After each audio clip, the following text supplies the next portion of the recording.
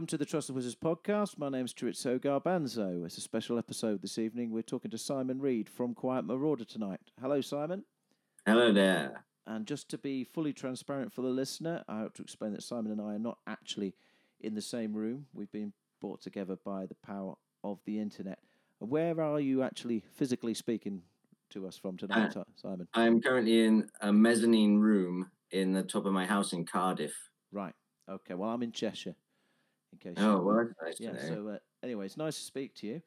Now, I've been listening to your new album, The Crack and What It Meant. Yes. And it's not exactly your everyday new album, is it? It's 30 tracks long. And without giving away, I'm going to try and talk about the album with you tonight without giving away too many plot spoilers. Right. Okay. But without giving too much away, can you tell us briefly about what's it about? Well, so broadly, the idea sort of started from an emergence in Kent of a time-space rip, and that was the sort of genesis of the idea. And from that sort of stemmed a sort of potential set of pathways, I suppose, for us to write about narratively. And we kind of chose to go with sort of dealing with some of the more boring aspects of what might happen in that scenario, like the economical aspects and the sort of social ramifications and political and religious sort of iconography sort of coming to the fore and things like that. So it was sort of lots of different ideas all wedged into one storyline, really. Yeah, well, I'm glad you said some of those things because they're exactly the same themes I've picked up on and got questions for you about later on. But at the start, it starts with a man called Jeff, right? And we're going to play a song called The Discovery. And Jeff is out walking his dog, and he's the first person to discover this crack. Now, that's right. What I've noticed in this song is you've got a part of the song which is where the story is kind of told or barked by the dog. Right. Yes. Narrated by the dog. Is this a musical first, as far as you're aware? I think there's been definite forebearers for us of dog barking in songs. The Baha Men is one of my personal favourites. Who let the dogs out. There's many more, and I think they're all could be mentioned, but I don't want to show how much I've borrowed from the past. Okay, so let's hear the song "The Discovery."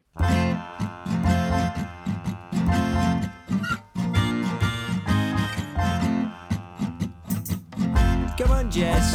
Good girl. Good girl. Come on now. Walkies. That's right. Come on, let's go. Every morning for 14 years, we walked the bridle path through to the stream. Over the mound near the picnic park with the springwood horse and the swings. This morning was precisely the same. Left the house around 4:45.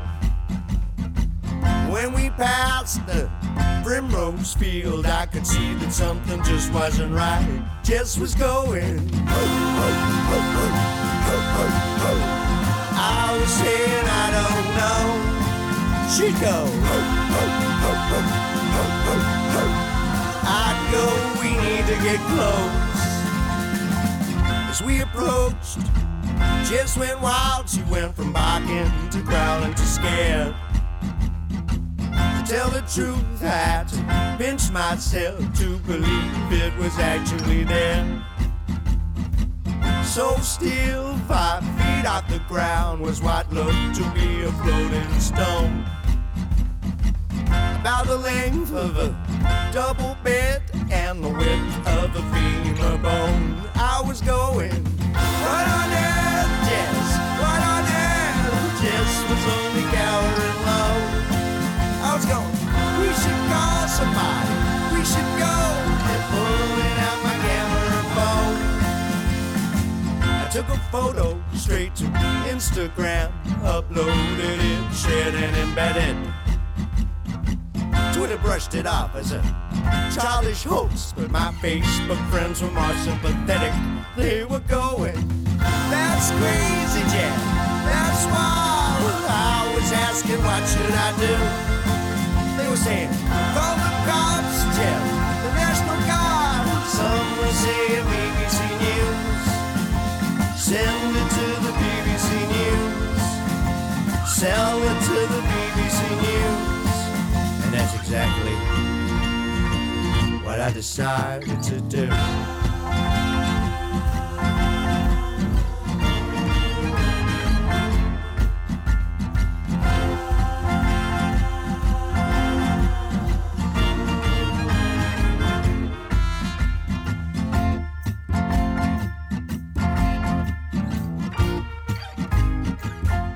The Discovery by Quite Maurader there. So tell the listener who may not have seen the video for that song, tell them a little bit about that if you can. Well, yeah, I mean, the video kind of mirrors the song to some degree, and it's sort of around how the dog walker, Jeff, finds this rip in time and space while he's taking out his dog for its morning walk.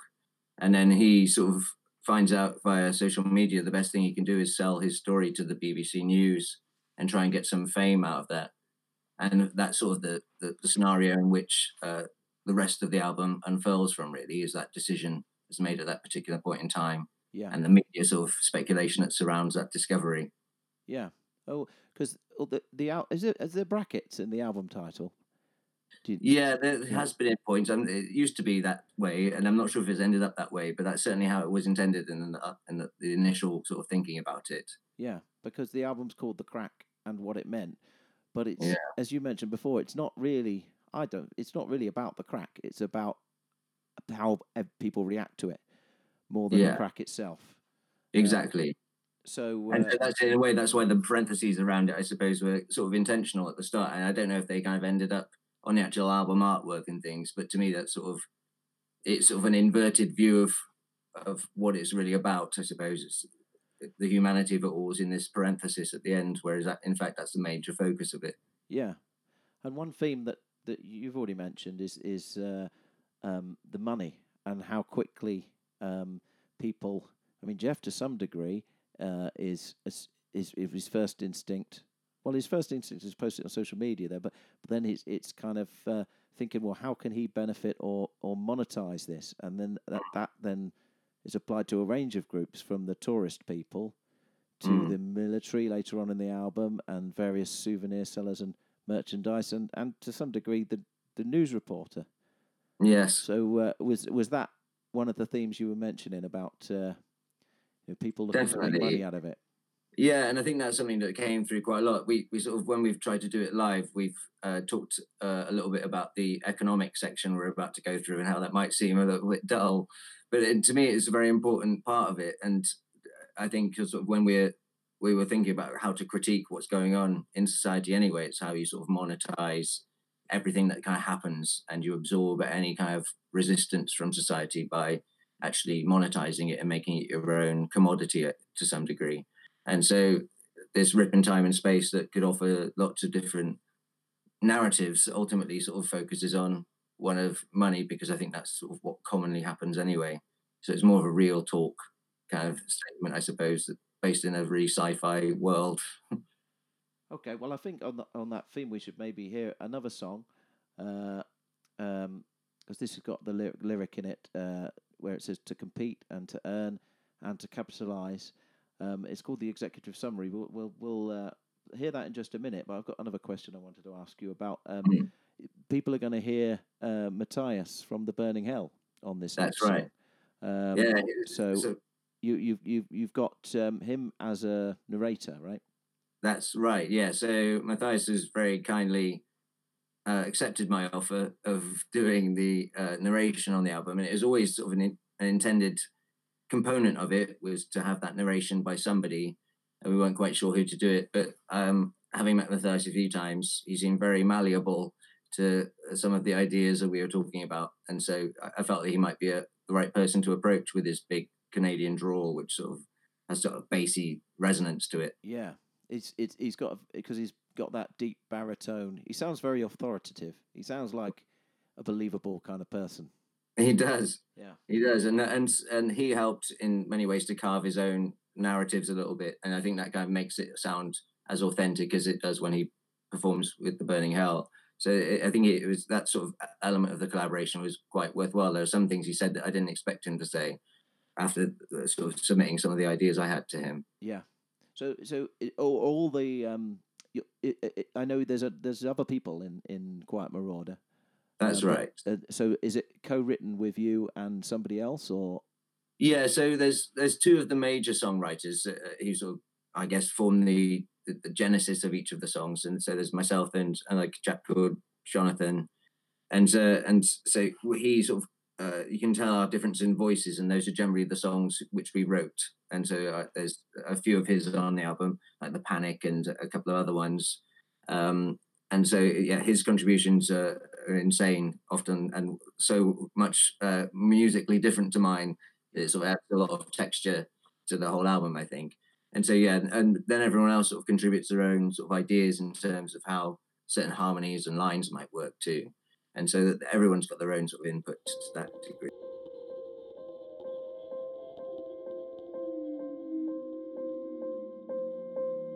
It makes the world go round, they say. But it's more like leaving tracks in the soil. As currencies peak and trough, rise and fall, we spend. In our own bubbles, our incomings and outgoings, all amounting to figments and imaginations, and cartoon dollar signs in the eyes of suited men in far-off tall buildings. How they rush to sell and clamor to buy. How they invest stocks, shares, emotions, and lives. How their pursuits and entitlements outweigh every other. How they cajole and persuade and negotiate our will. How they maintain and cultivate the rules of inclusion and exclusion. How every threat is an opportunity to compete and to earn and to capitalize. Then it's supply, then it's demand, then it's a cycle, give and take with two hands. Then it's demand, then it's supply, then it repeats, ad infinitum. Then it's supply, then it's demand, then it's a cycle, give and take with two hands. Then it's demand, then it's supply, then it repeats, ad infinitum.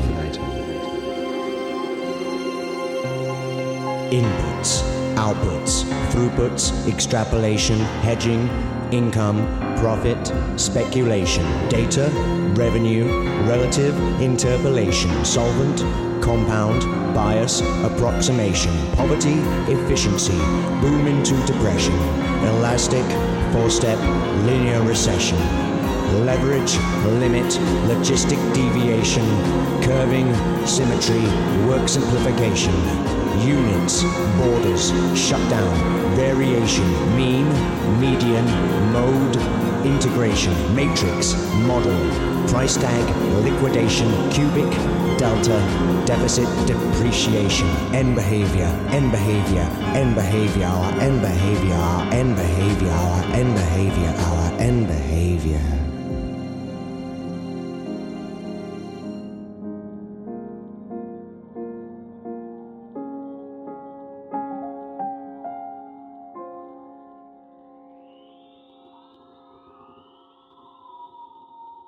When and how long has it taken you to write this? Oh wow! Well, we started doing this after we initially released our first album, which is back in 2014, and so we've been sort of writing it in a gradual way for a while. And there were sort of fits and starts in that process where sometimes it got left behind, and other projects took sort of the lead over it. And then I kept coming back to it because I thought it was such a good idea. And eventually managed to sort of get everyone together. And Matthias came on board quite late into that process, really, relatively. And so it was sort of, that gave it a bit of an energy spur as well to get us to finish it. Yeah, I felt the sort of pressure of having him sort of breathing down my neck, sort of saying, "Oh, did you manage to do anything with that?" And so I kind of knew that I wanted to do it more than anything else. And it sort of, that drove it over the line, I think. Good, yeah. Well, because the reason why I asked about when you wrote it is because there's some of the themes about the scientists and how society just seems to have a total loss of faith in science because it has not provided any adequate answers or solutions to the problem of the crack, and also due to its failure to predict the crack. And that just reminded me of that god awful quote that people in this country have had enough of experts. Was that in your mind at all? Definitely, very much so. And sort of, it's strange because none of this was intentional, but it did seem to coincide really neatly with Brexit, and some of those sort of themes were written in before I kind of realized that it was such an issue that would burn in society so relevantly later on. It was kind of strange to see it kind of becoming relevant after the fact almost. Yeah. And that's why I think in a lot of the album it's quite bluntly put, because a lot of the songs were written before, say, I could have referenced something more modern almost. Yeah. But I've liked the fact that they were obliquely about these kind of things instead, somehow by accident afterwards. Well, and then in the absence of any answers from the scientists, a new sort of hero appears called Daniel, who is very superstitious guy, probably religious guy, who sees some kind of cosmic significance in every coincidence and hears voices. And where did he come from? He's kind of figment. So Johnny sort of crafted that character, the co-writer, and in many respects, it's sort of the song which emerges as his genesis, which is Daniel Dreams of Other Dimensions. Although he's referenced in songs before that, we sort of come on to him and focus on him at that stage. It's kind of at a stage where he's beginning to see how he's vindicated by the emergence of something quite random, which he'd been saying had been around for years. Yeah. And it's that kind of level of vindication in the climate of a social media kind of driven age where you can become famous for having such things happen. And even as a tramp on the street, he knows that he can also do that. And so a lot of his intentions, whilst benevolent in many respects, are kind of driven by the same darkness that drove Jeff and the same darkness that drives Orson Welles to transfer from BBC to ITV ruthlessly, and things like that. And so everyone's got a way of trying to, I suppose, monetize something in some way or capitalize on the opportunities that are there before them. And I think that's kind of the theme that keeps coming back. It's sort of how do you treat those opportunities if you don't just snatch at them? And the way he becomes very quickly, he becomes sort of a leader, a cult leader. That reminded me a little bit of the sort of near the ending of The Who's Tommy, where they've got the holiday camp set up and the hero worship of Tommy and the song Sally Simpson and off that album. And was that something you were a fan of or no? I wasn't. Well, I've seen it. Right? It's something that I remember from watching quite a long time ago, probably when I was high in my 20s, something like that. And best time to see it. It stuck with me. And I suppose, like in many respects, like the idea of this album is quite similar to a rock opera in many respects. It's meant to be a kind of musical. It's more like musical theatre to me, but I can see how it could be compared to those kind of things. And so, but like Tommy, it may have been an indirect influence on me, but my kind of major sort of idea was Russell Brand when I was thinking about the Daniel character. Yeah, it's more about somebody who, but then he was not so much like he was a tramp, but it's just more about that level of charisma, and also the events where everyone believed that Russell Brand could change the country, and everyone was on his side. It felt like in our own echo chambers, like this was an amazing thing that was going to happen. Yeah, and then, nothing really happened. Yeah, and that sort of, I kind of like the disappointment of all of that. I think it's good that it's documented. Yeah. And then after Daniel starts talking about the crack and talking about something called the glow, then people come from miles around paying through the nose for the privilege to camp there, and people with illnesses and disabilities. And I mean, I don't know if you've ever been to somewhere like Lourdes in France. Yeah, I was kind of thinking about that. I haven't been there, but I remember hearing about it and seeing videos of it. Yeah, I went there. I didn't go there to go to Lourdes, but I was in that part of France, so I went to visit, and I found it pretty obscene that just because someone claimed to see the Virgin Mary in a cave 100, 200 years ago, then there's all kinds of people making lots of money out of encouraging people to go there because they're going to be cured. Yeah, no, exactly. I mean, I think capitalizing on people's faith is kind of, or any sort of vulnerability, seems particularly unfair. I guess. I suppose in a way, also there at the same time, I was trying to sort of point the finger everywhere and say everything's kind of this some form. We're always negotiating some level in that spectrum when we're engaging anything capitalistically, but also how impossible is it to not do that? And it's just the fundamental sort of flaws of everything that we stand on, sort of there before us, but we can't do anything about it. Yeah. So apart from yourself and Jonathan and Matthias, who else is playing on the album or singing on the album? Well, also playing on the album, we got Ian Williams, who is also in a band called My Name Is Ian, which is an amazing band. They're also out on tour with us with The Burning Hell later in the year. And then we also have contributions from a chap called Matthew Pasternakiewicz, and who's added most of the samples and various other bits. He also used to be our tenor horn player, but he's put that down. He's retired from the tenor horn.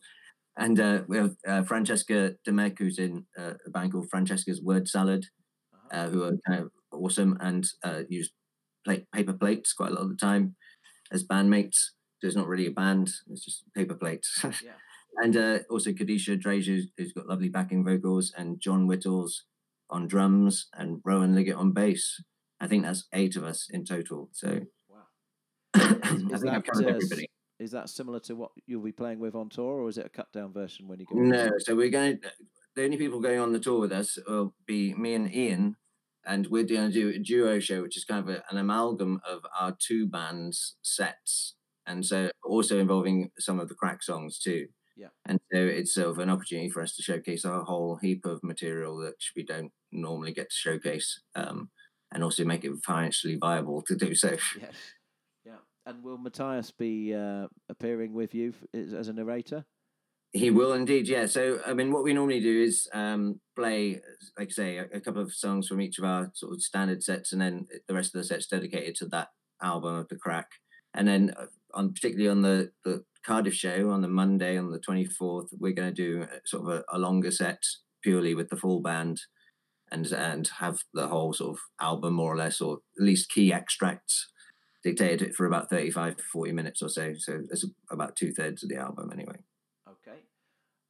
So near the end of the album, you have the song Blessed Are the Discredited, which reminded me a bit of some Burning Hell songs, as well as reminding me slightly of the Galaxy song from the end of The Meaning of Life by Monty Python film.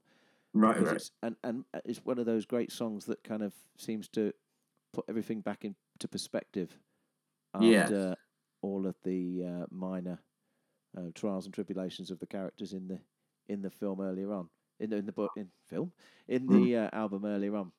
It feels like a film, doesn't it? Yeah.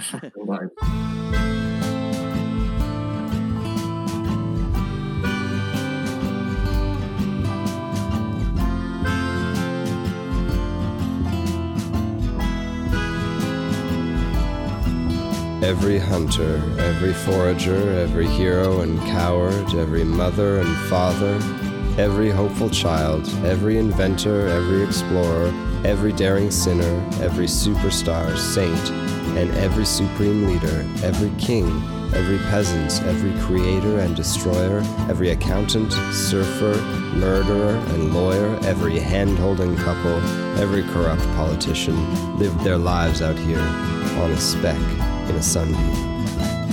Life's nothing without a creed, without following the tracks of those in ignominy. Life's worth nothing without making mistakes, without falsified theories and disproven fakes. Life is nothing without history's nooks where paradigms fell and empires shook. Life is nothing without circumstance, without forceful will and random chance. Life is nothing without those who choose not to forget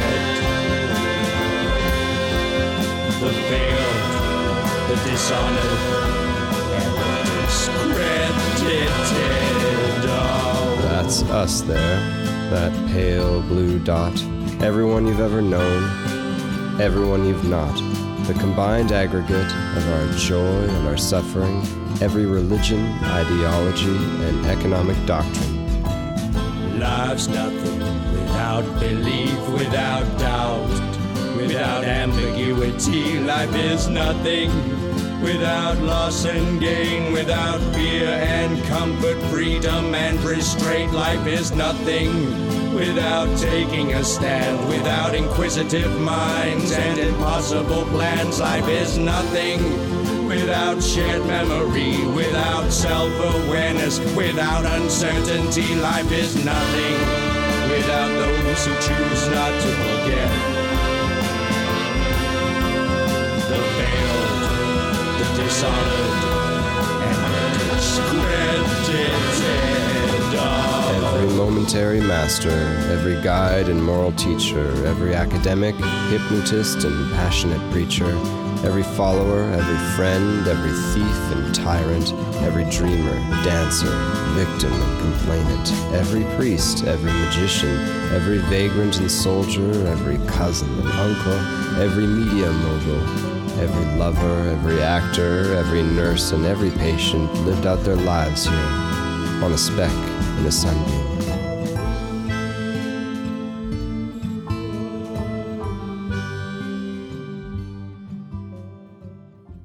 So is there anything else you can add to Blessed Are the Discredited we've just heard?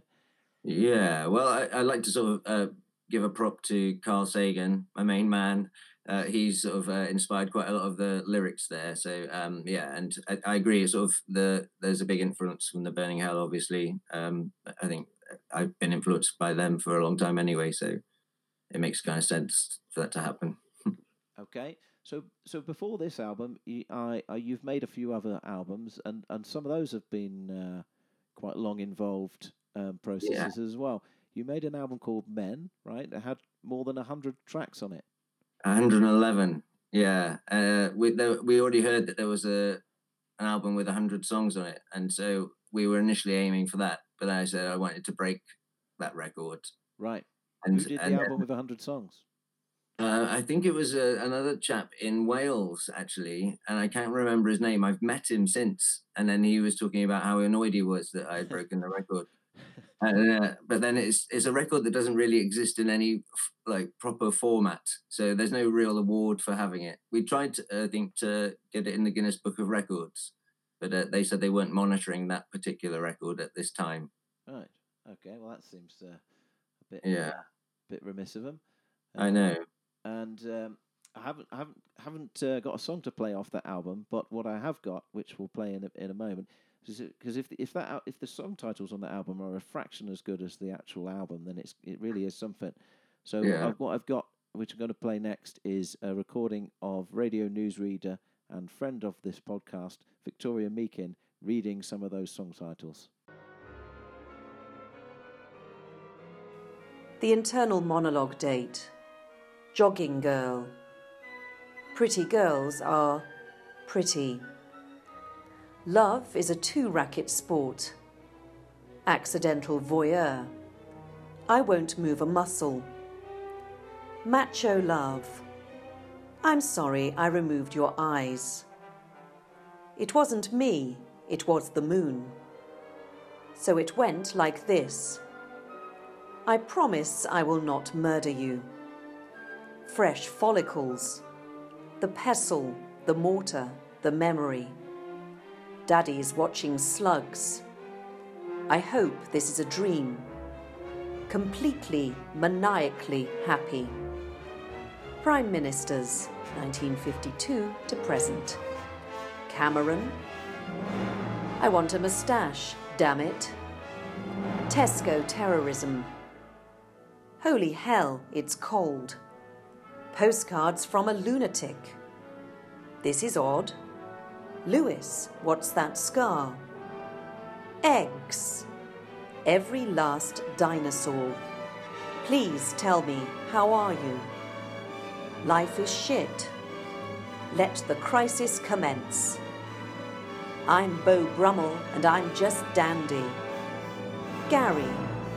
Sad Spanish eyes, Rodrigo. Do androids dream of electric nonsense? Everyone's gone. Leslie Grantham's back in Boyard. Wake up, Bono. an ode to the gastropub, a nappy and a nosebag. Hey there, fantastic tramp. I took some pills I found on the floor. You're getting dressed in the dark again. Why you smoking weed? It's kicked in. The Richard Dawkins conundrum. The day the animals went fucking crazy. All the animals are spying on me. The tortoise is a complete cunt. The Lady Garden. Clever quote from Mark Twain. Tyler's plan. I need to stop thinking. I believe in eyes. I took a match to the Christmas tree. Why is nothing ever easy? This is not a war. A confession from patriarchy. Every time we think of one another, a petal falls from the flowers on our graves. I remember, but it's vague. Hello, the robotic singularity. Humanity's final hour. Fly up and explode. SOS. Welcome home, Quite Maurader. So you've also done an album about Alan Shearer. Well, right? that was more of an EP, and yes, but it was our first ever release. We didn't have a label at that stage, so this was a self-made effort. It sounds a bit shoddier than the others, but I think in ideas, I'm pretty proud of it because we reimagined Alan Shearer after his punditry on BBC's Match of the Day as being a time traveller who then permeated all of our memories and eventually died in the Cold War in 1985. Right. Yeah, well, that sounds worth a listen. Yeah, it's only 5 tracks long, so it doesn't take too long. I mean, it's much shorter than the Men album. That's about 5 hours. Yeah. So, I mean, yeah, you should be okay with Alan Shearer as an intro. Is Alan Shearer aware of this? I tried to make him aware of it on Twitter very, very, very seriously. And I contacted all of his Newcastle teammates from the era of the 90s. And Warren Barton was the only one who liked the tweet. No one even replied. Right. Well, good for Warren Barton. Maybe yeah. Maybe he's waiting for an album about him as well. Yeah, maybe. I mean, I think there's an album there. What was it about Shearer that made you choose him as opposed to any of the other pundits? It's funny. One of my musical friends down here called John Mouse asked me that question. I didn't really have an answer apart from when I saw him interviewed once when he was playing for Blackburn Rovers on Football Focus, I think it was. He said he was asked what he had for lunch before playing for Blackburn, and he just said chicken, cheese, chips and beans. And I thought that was an amazing 4-word answer, or 5 words if you include and. But I mean, it's beautiful. So and I remembered that, and I kept seeing him pop up through different parts of my life, and he'd be in different positions. And my second favorite memory of him was him reading from his own autobiography on the Sky Sports News, and his biography sounds really boring, written. I assume because it's written by him. Yeah. And then when he's reading it, it sounds even more boring. And it was probably one of the most boring clips, but funny for me at any level I've ever seen. Well, he does have a reputation for being boring. When he won the title, when he was a Blackburn player, somebody asked him how did he celebrate, and he said he creosoted his fence the next day. Yes, exactly. I mean, there's that level of sort of tedium of a man that made it kind of the contrast with him being the time traveller that exists as a hero in all of our memories. And then I suppose against the fact that he was a hero for England's sort of goal-scoring football team and his heroics in the Euro 96.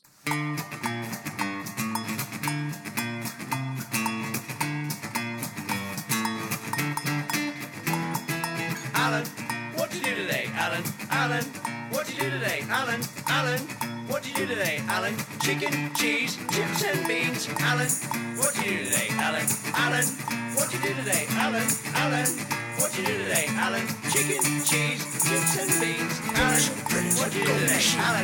Alan, what you do today, Alan? Alan, what you do today, Alan? Chicken, cheese, pounds and beans. When I'm celebration, out the hair. Parasitic thistle that I stand. When I'm celebration, out the hair. Parasitic thistle that I stand. This is what you get for messing with the government. Communists are coming. The communists are coming.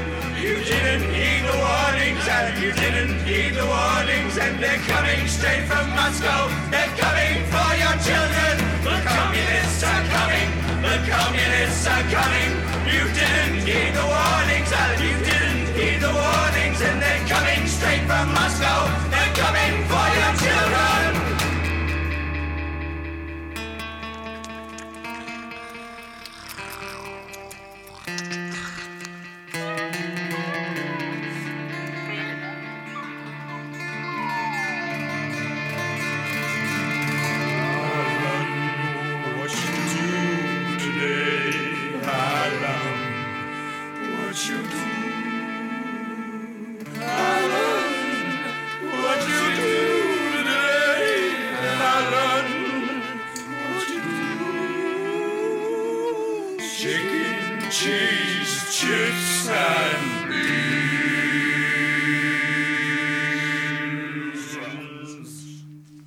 I've got a last couple of questions for you, which are questions that we ask everybody we interview. Okay. The first one is our breakfast question. So you have to imagine you're in a cafe, and you're ordering some breakfast. You get your choice of tea or coffee. That's already yours, and you get some toast, and you're then allowed 4 other items. What will you choose? Okay, so I would have hash browns. I'd go for some. So, am I allowed to have hash browns? Well, how many hash browns? Is that so? Does it, if I have hash browns more than once? If you have 4 hash browns, that's all your food. So I'll just have 1 hash brown then. Okay. I want a variety of foods, and so I'd think. Am I allowed like 1 bean or 1 tin of baked beans? No, that'd be silly. You're allowed a portion of baked beans. Yeah. Okay, that's fine. I'm just trying to measure out how this game works. It could be like a complete riddle, If I'd end up with 1 bean, 1 hash brown, a mushroom, and a sausage. A portion of mushrooms, if that's what you want, or but I'll only get 1 hash sausage. brown, mushrooms, beans, and a vegan sausage. Okay, good choice. And the last question then is. One that there are 2 other wizards who do this with me, but one thing that causes the biggest divide between the 3 of us really is whether cricket is fantastic and really, really good, or whether it is, that's what the other 2 wizards think, or whether it is, as I think, just a load of old bollocks.